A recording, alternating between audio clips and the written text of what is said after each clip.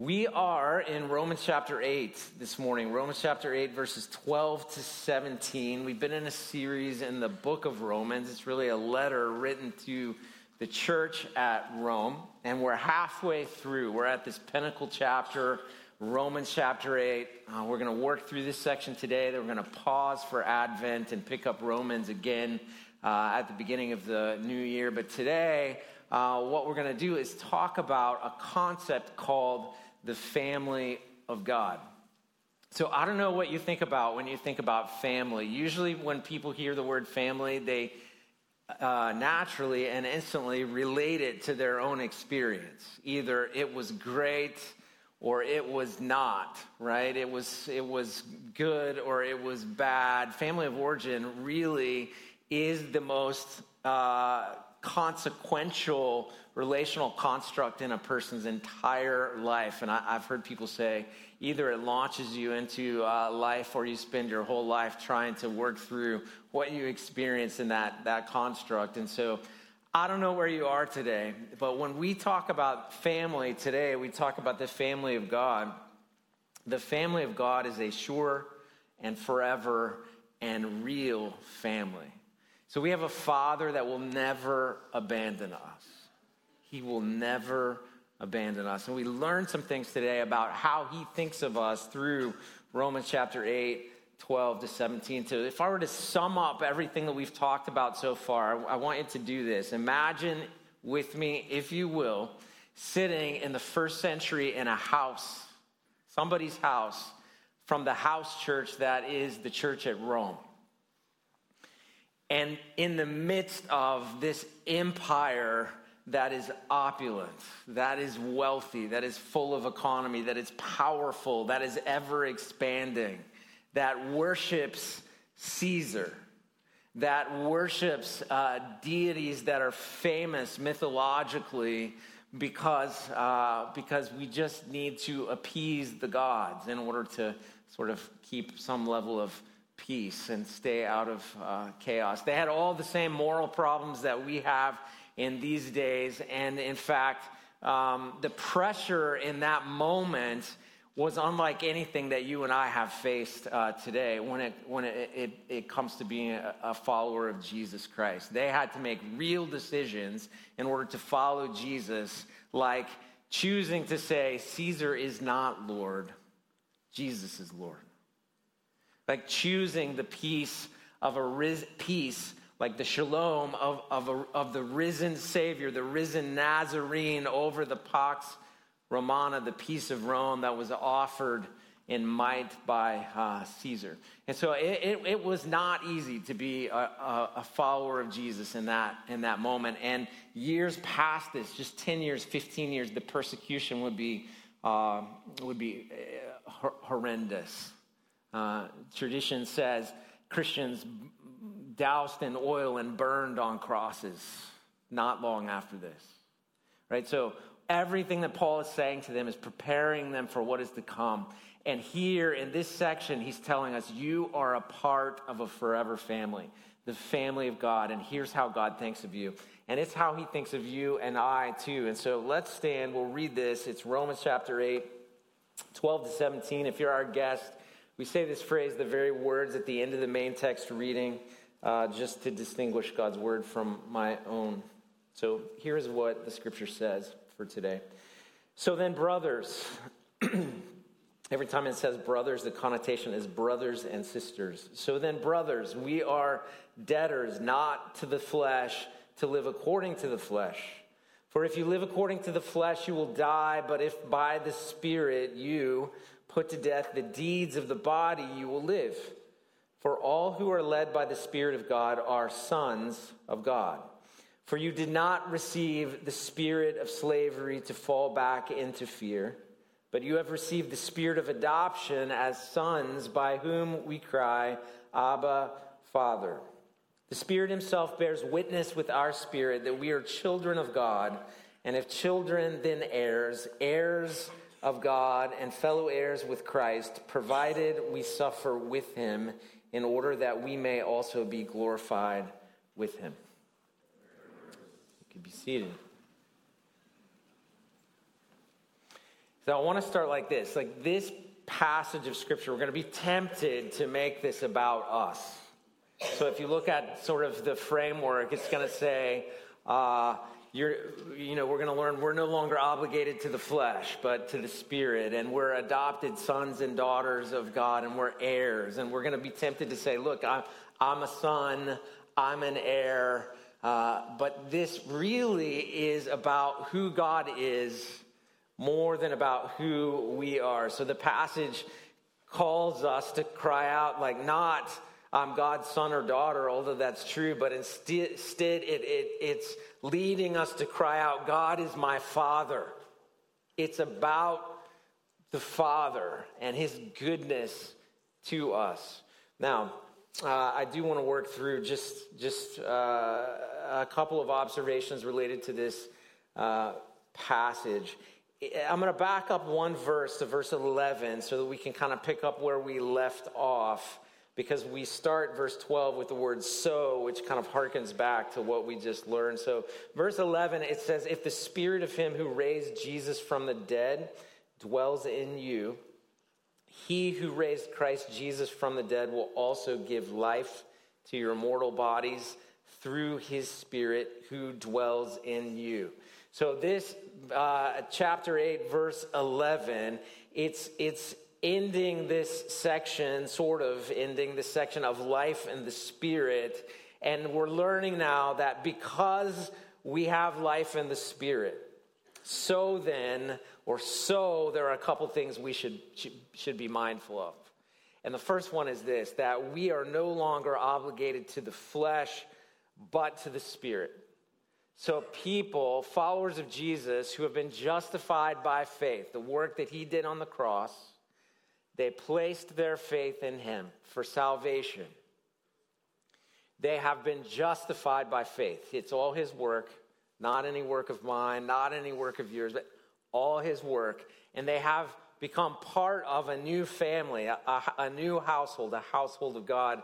Paul would write in the book of Colossians that they've been transferred from the kingdom of darkness to the kingdom of light. Just two completely different households, two completely different fathers, two completely different inheritances. But we learn as part of this family of God that we are no longer obligated to the flesh, but to the Spirit. That song that we sing, and actually we'll sing today, No Longer Slaves, is actually just pouring from this section of Scripture and one out of Galatians. It's the idea that we are no longer slaves to our flesh because we've been indwelled by the Holy Spirit, and now we can live life according to the Spirit. I love the fact that the Bible is teaching me that I'm not obligated to my flesh. Does your flesh tell you to do anything you shouldn't do? I'll just come up with a couple. Eat all 12 donuts in the dozen donuts you just bought. Does anybody? Come on, raise your hand, be loud, be proud. Right. It's not good for you. But your flesh sort of cries out for that in just the right time. And there are many other things that your flesh may cry out for that is not good for you. It's not the best way of living, that it's not right. And you're not obligated to the flesh anymore. You're not a slave to your flesh. But now, because you're a part of the family of God, you can live life according to the Spirit. And if we look at this, beginning in verse 12, so then, brothers, we are debtors or obligated, not to the flesh, to live according to the flesh. For if you live according to the flesh, you will die. What if you eat 12 donuts for breakfast, lunch, and dinner just for a while? What's going to happen? Diabetes, that's what's going to happen. That's what's going to happen. That will eventually get you. These things that our flesh cries out for sometimes are very, very bad for us in lots of different categories. But we're not obligated to live according to the flesh because it kills you if you live according to the flesh. But if by the Spirit you put to death the deeds of the body, you will live. Now, I keep using this silly little illustration. But let's go back to the 12 donuts for a moment. So if you take the 12 donuts and you put them to death, in other words, you don't go buy them, or you eat one of them and you push them away. Does that sound impossible? How many of you feel like this is an impossible task, Pastor Brian? You have asked the impossible. You put to death what the flesh feels obligated to, and you begin to choose things that are spirit-led, life in the spirit, like things like love, joy, peace, patience, kindness, goodness, faithfulness, gentleness, self-control. Now this, according to this passage of Scripture, it says if you live according to the flesh, you will die, but if by the Spirit you put to death the deeds of the body, you will live. For all who are led by the Spirit of God are sons of God. So it's like there's a God part and an our part. And there's always God's part and there's always our part. Right? So the God part is that he has indwelled us. We have received the Spirit. He has sealed us. And with that comes the ability to live the fruit of the Spirit: love, joy, peace, patience, kindness, goodness, faithfulness. But our flesh is still crying out. It's like we have this daily choice to make every day. And that's our part. That's our part. The part where we say, I'm going to keep driving past the 12 donuts. Don't think I hate donuts. I love donuts. That's why I'm using this illustration. I could eat 12. You ever get Krispy Kreme like right off? I grew up in Tennessee, and that's where they grew up, Krispy Kreme. And so I could eat all 12 like that. But you put to death the deeds of the flesh in order to live the things of the Spirit. And what we're learning here about the family of God is, like, we're different. If you're not in the family of God, you're totally obligated to your flesh. Why wouldn't you be? Why wouldn't you do everything your flesh tells you to do if you weren't obligated to Jesus? If you weren't in debt to Jesus for this work that he's done on the cross to justify you by your faith? Well, this is God's part, to indwell you with the Spirit. Our part is to kill off continually the deeds of the flesh. It is a present tense daily duty, not for our salvation, not for our justification. It's not an unaided action. The Spirit helps us as we kill off the deeds of the flesh. It is by the Spirit, but we have this obligation in Christ to kill off these deeds. Makes sense? And so we're no longer obligated to the flesh, which means we're no longer obligated to this is the good news of it, the penalty of sin and death. We're in debt to Christ. We're slaves to Christ, no longer slaves to our own flesh. Paul said it this way in 1 Corinthians chapter 9:27. But I discipline my body and keep it under control, lest after preaching to others, I myself should be disqualified. And what would happen if you went to the donut shop right after this and you saw me not with 12, but 24? And I'm pounding them. Boom, boom, boom, boom, boom, boom, boom. You would say, why, he's a hypocrite. Right? It's a silly little illustration. But the same thing is true. Paul is saying, like, look, I buffet my body, or I kill off the things that my flesh feels obligated, so that as I walk out my life in Christ, and in his case, preaching it to others, I myself would not be disqualified.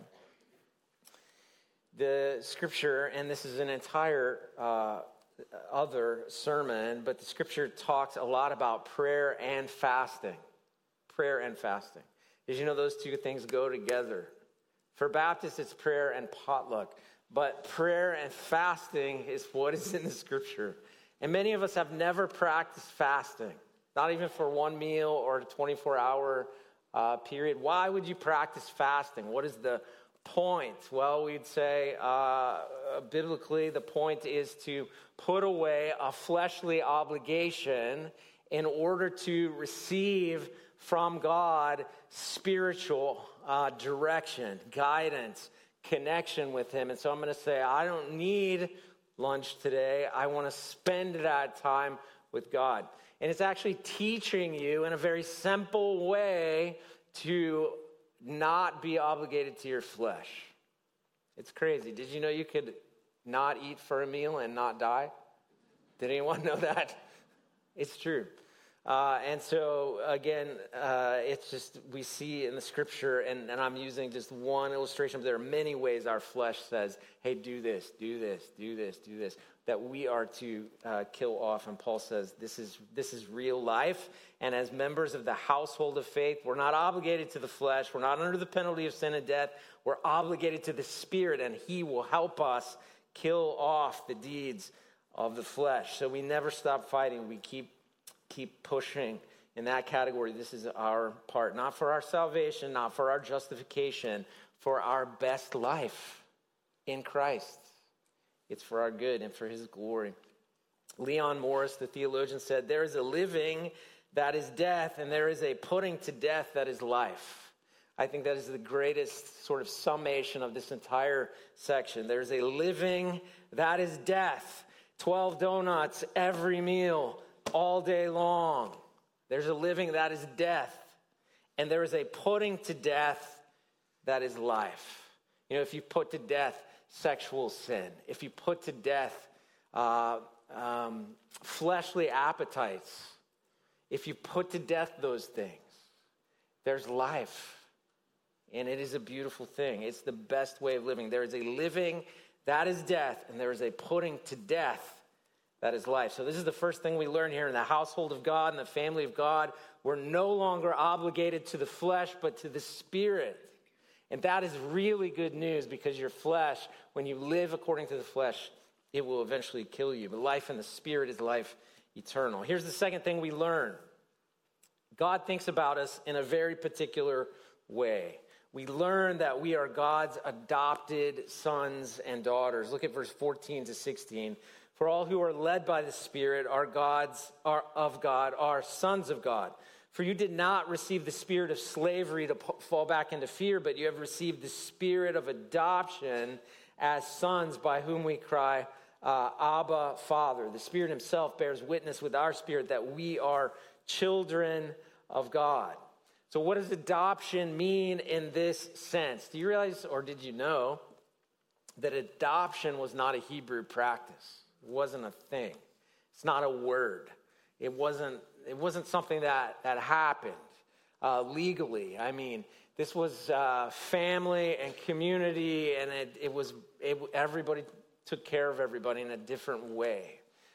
This is a Greek term, a Roman term. It is a legal term in the context of Rome, and Paul's using it here in that particular way. It's a term that is only used 5 times in the New Testament, adoption, and it is only used by Paul. Here's what it signifies. It signifies the full rights and privileges of sonship or daughterhood in a family to which one does not belong by nature. So I'm going to think about that definition for a minute. It is the full rights and privileges of sonship or daughterhood in a family to which one does not belong to by nature. So I'm born into sin. And accordingly, I don't belong to the family of God by nature. It is a supernatural work that transforms me and it moves me from this kingdom of darkness through faith in Jesus to the kingdom of light, to the household of God. It is an adoption of sorts, Paul is saying. The believer is admitted to the heavenly family to which he has no rights of his own, and now he's admitted in such a way that once he was an enemy of God, and now he doesn't just say, this is God, but he's called or she's called to say, this is my Abba. Abba. Abba is like, it's what is it, like onomatopoeia, like the word buzz? You know, it's like the babbling that you hear a kid in any language, some dada or papa, or it's just how it came out in Hebrew, Abba. Abba. And it's a term of affection, it's a term of intimacy, and you got to think about, like, to the Jewish mind, the name of God is an unspeakable name. It's so holy you can't have it on your tongue. In fact, you'll see some Jewish scholars, even today, they will write the name of God, and they will write, if they're writing in English, G-D, because they can't even write the whole name of God because it's so holy.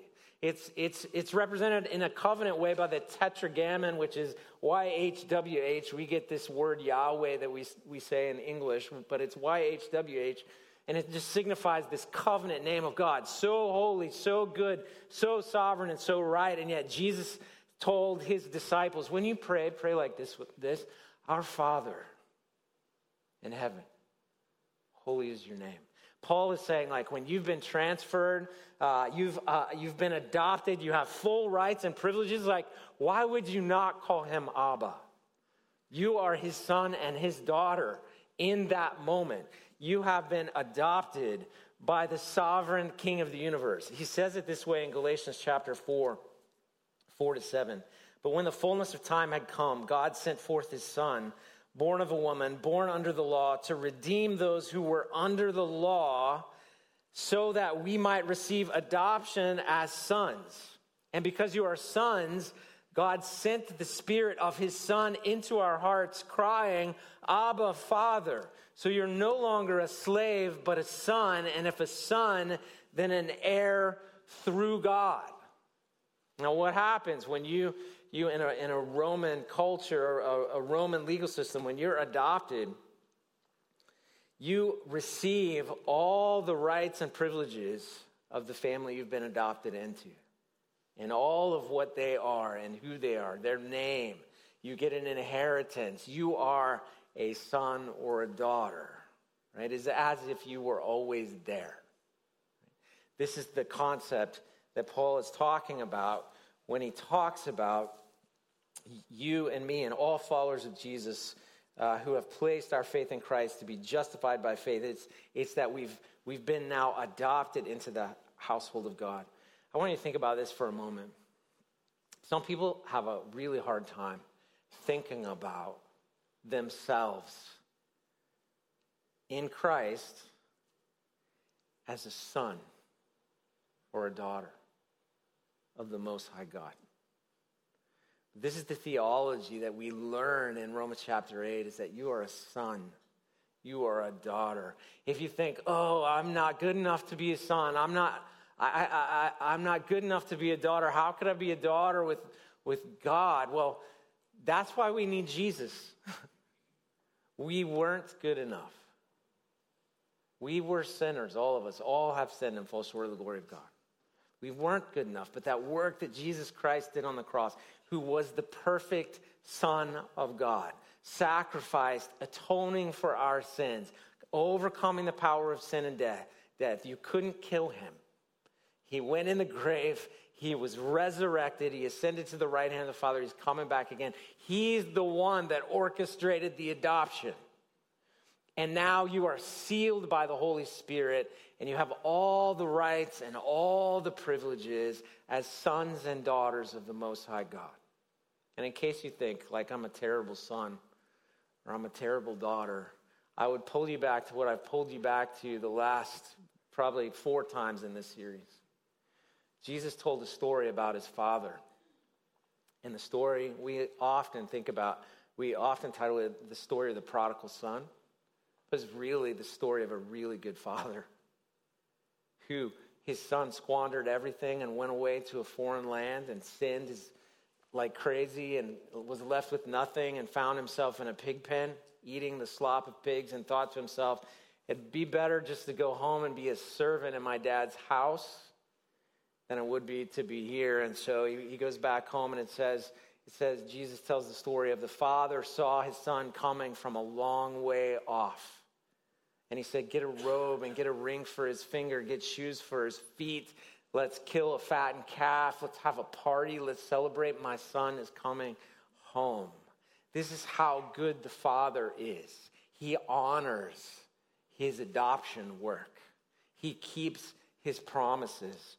And he's done that here. Now, Paul goes on to say, in case you have doubts, verse 16, the Spirit himself bears witness with our spirit that we are children of God. It's the Spirit that does the work of interceding before God and interceding with our own spirit to remind us in moments like this, like we really are sons and daughters of God.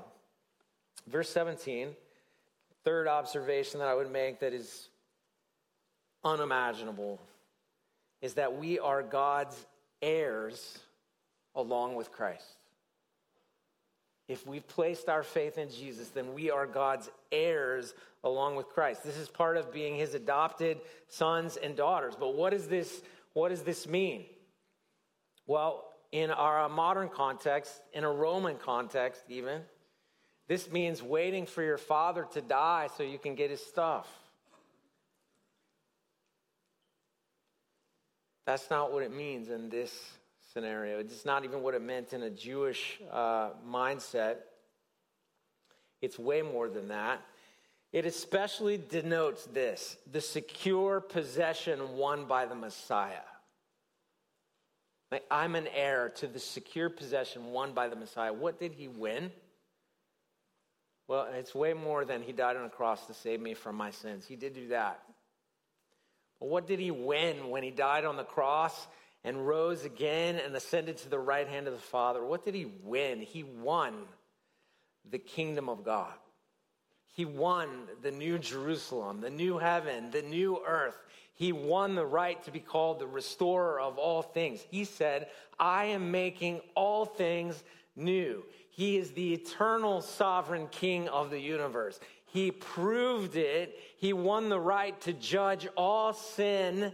He won the right to judge Satan and all of the demons. He won the right to throw them all into the lake of fire.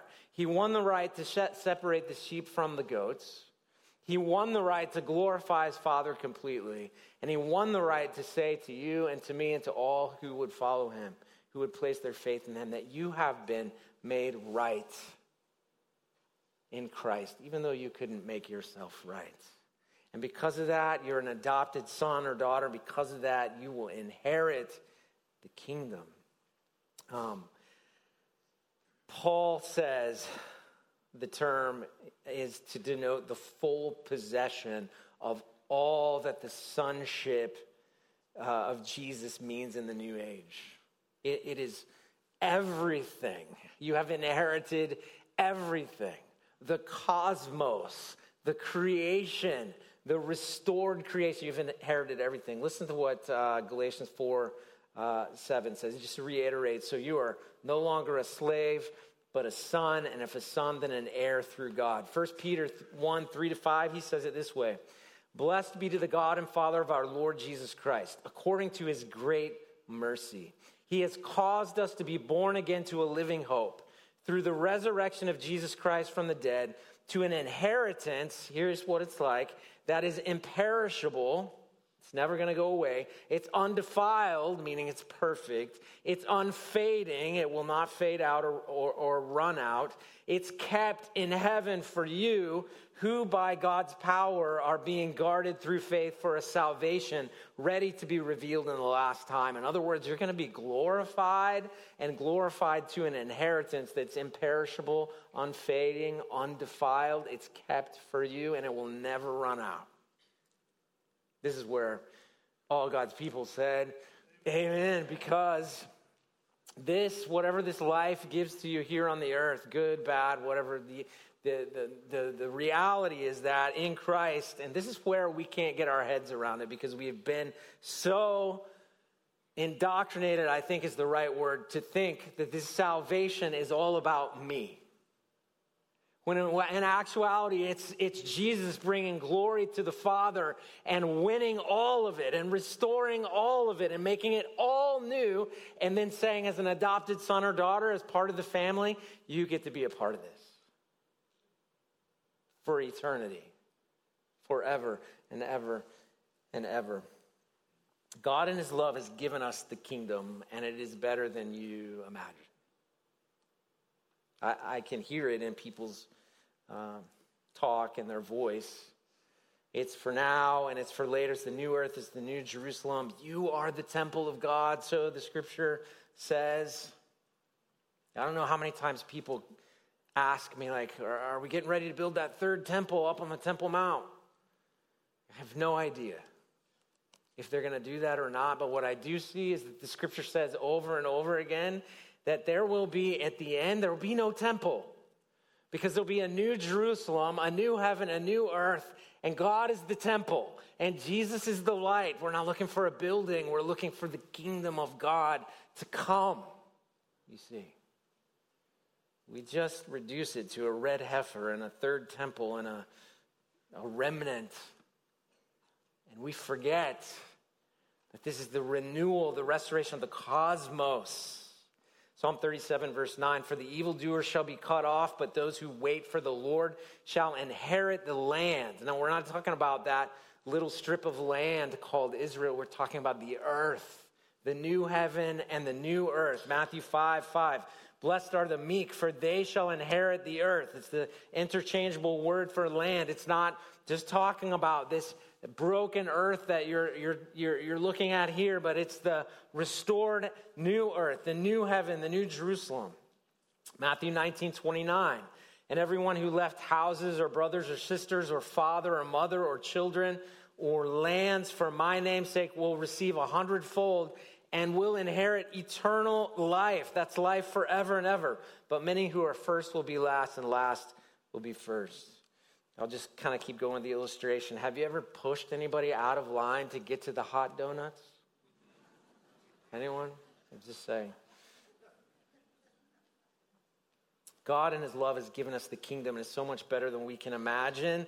And it comes through Jesus, and we receive it as his adopted sons. But the second thing we learn in verse 17 about that is that heirs with Christ, they suffer with Christ on the path of glory. Look at verse 17, and we'll close.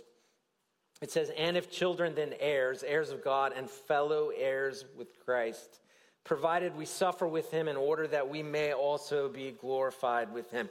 Have you ever noticed that in a family, when one member of the family suffers, the whole family suffers? The same is true here. It's the same particular relational concept. Since Christ suffered, and we see this over and over in the scriptures, since Christ suffered, we will also suffer for a time in different ways.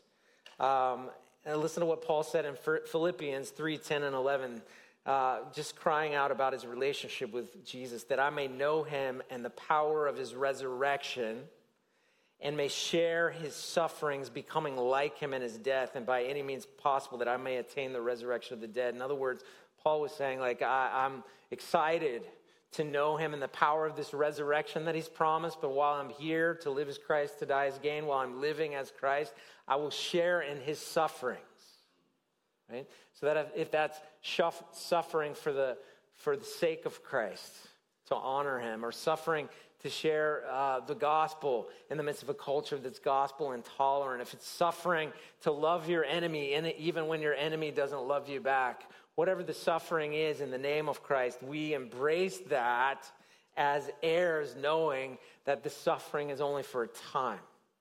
It's only for a while, because there is a path of glory, a path of glorification that is through Jesus and ends in this inheritance that is beyond our imagination. All of that, to me, is really good news. I'm not obligated to the flesh. I'm an adopted son. I'm an heir to the kingdom. And you are too, if you're a follower of Jesus. If you placed your faith in him, it's not that you've just been justified. That would have been good enough. It's not that you've just been forgiven of your sins. That would have been grace enough. But you've been made a son or daughter. You've been given an inheritance that is imperishable, unfading, undefiled. It is the kingdom of God. It is the restored new heaven, new earth, new Jerusalem, the restoration of all things. It's beyond what you can imagine. And you thought goodness was a box of 12 donuts. Man, I can't wait. There's probably going to be really good food in heaven. I just want you to know the kingdom of God is going to be good. And if I could inject anything in you today, it would be this. That you could see yourself the way God sees you. And it wouldn't drive you to think, oh, I'm a son, I'm a daughter. If you could see yourself the way God sees you and understand the sacrifice that he's made. Well, I think what Paul wanted that church in Rome to understand as they would be persecuted in the days ahead. I think what he wanted them to understand is the heart cry here is, God is my Father. So I can say Jesus is Lord. I don't have to say Caesar is Lord, because all this Roman Empire that looks great and everything is nothing compared to what I'm an heir to the kingdom of God, because look who my daddy is. Look who my Father is. Now that could get you crucified in a Roman Empire, but it's still, for Paul, to live as Christ, to die as gain, inheritance, relational access to Almighty God for eternity as a son or a daughter. That means for now, even, you can go before him anytime you want. You can bow your head and pray. You can cry out to him. You can express your joy to him anytime you want. Why? Because he's the sovereign king of the universe? Yes, but also because you can call him Abba, Father, because of what Jesus did.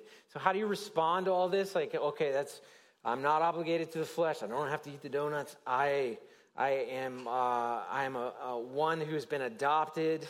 I'm a son or daughter. I'm an heir. How do I respond to this? I think in our best effort, and it's simple. I don't think there's enough we could express except to rhythmically come and worship. It's really hard to express something in repayment. So how would you respond to God? Well, I think we just respond by walking with him in thanksgiving and the suffering and the joy. Like just walking with him. Let the Spirit lead us. Kill the deeds of the flesh daily and walk with him today and then tomorrow. And if you do that for 90 years and your heart stops and you step into eternity, you're going to be walking with him all the rest of eternity in an inheritance that's unimaginable, I think. This is our response. Thanksgiving in the suffering and the glory, joy in being part of the family of God, assurance in God's work. All of this is our response. Would you bow your head and close your eyes and just ask the Lord to speak to you in these last moments together?